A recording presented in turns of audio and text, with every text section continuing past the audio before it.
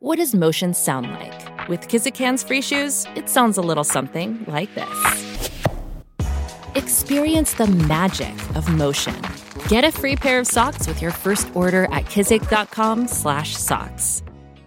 The longest field goal ever attempted is 76 yards. The longest field goal ever missed? Also 76 yards. Why bring this up? Because knowing your limits matters, both when you're kicking a field goal and when you gamble. Betting more than you're comfortable with is like trying a 70-yard field goal. It probably won't go well. So set a limit when you gamble and stick to it. Want more helpful tips like this? Go to keepitfunohio.com for games, quizzes, and lots of ways to keep your gambling from getting out of hand.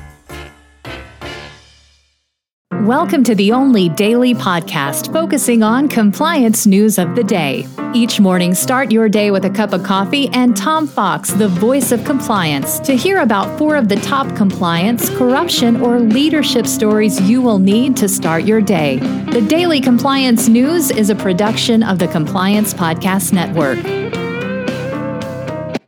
First, a word from our sponsor.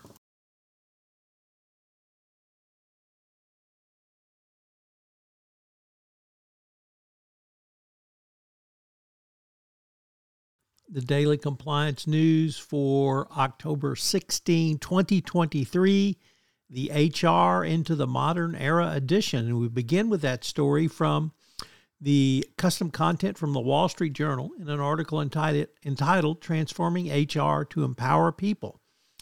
This article details how you can support growth with tech and how HR can be a part of this growth using AI. It's a relatively short article, but it has some interesting ideas that I know you'll enjoy. Next up from the Financial Times, in an article entitled Geopolitical Volatility Returns to Financial Markets. And I selected this article because I want everyone to understand, even if you're not in the financial industry, and you're obviously listening to this, if you're in the compliance realm, that geopolitical volatility is a risk. We used to talk about regime change, whether it be democratically elected or other. Well, now the volatility of financial markets, I think, is something that compliance professionals need to understand.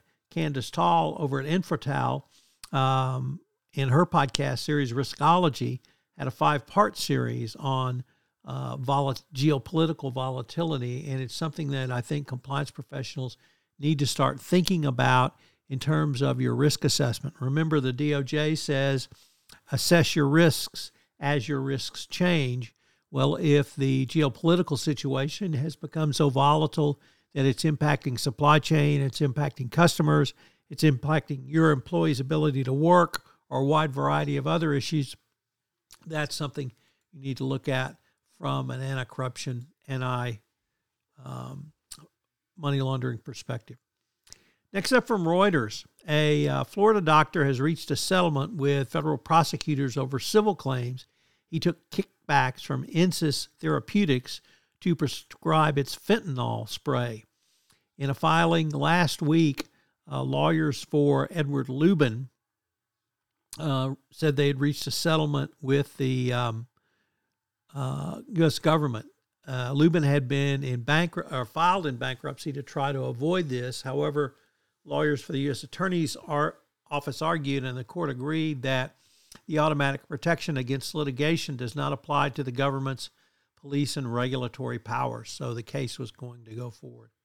And our final story comes to us from the Nikkei Asia, and it reports that Myanmar has stepped up a corruption crackdown. Several prominent officials in the government have been detained or found guilty around corruption. Obviously, Myanmar is one of the most corrupt countries, so you should definitely put this on your risk register as well. The Daily Compliance News is a production of the Compliance Podcast Network and a proud member of C-Suite Radio. Thanks so much for listening. I hope you'll join me again tomorrow.